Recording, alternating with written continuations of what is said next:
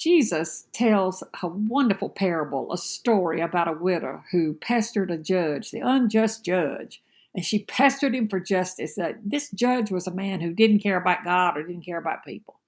But the widow, she kept going to him, grant me justice, until the judge finally got tired and gave her justice so she would stop bothering him.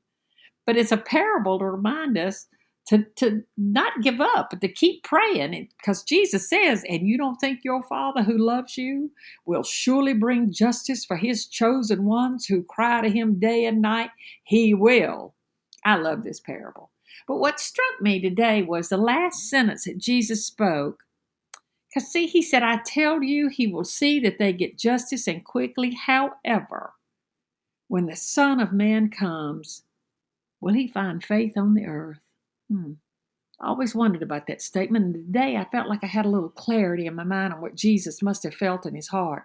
See, God loves us so much, he gave his only Son to save us from our sins.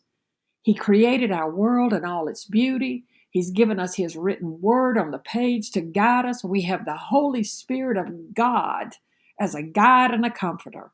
He's always near us. He hears us when we cry to him. God will never forsake us and always forgives a repentant heart. So with all God has done for us and for all the creation that we see around us, do you think we could at least have some faith? When Jesus returns, and he's returning, he's coming back for us, will he find faith on this earth?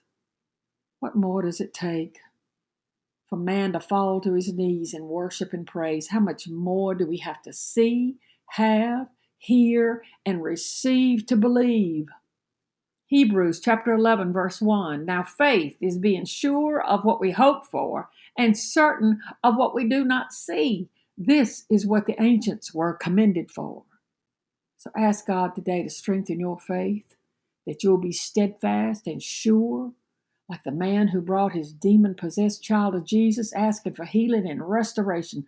The man cried to Jesus, but if you can't do anything, if you can, take pity on us and help us. And Jesus said, if you can, everything is possible for him who believes.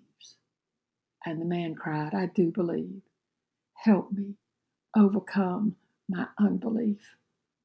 Pray for the confidence in him to believe.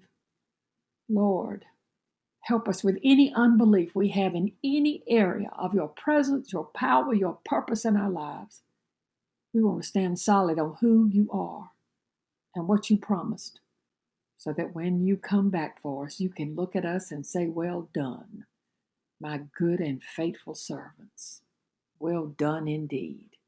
Amen and amen.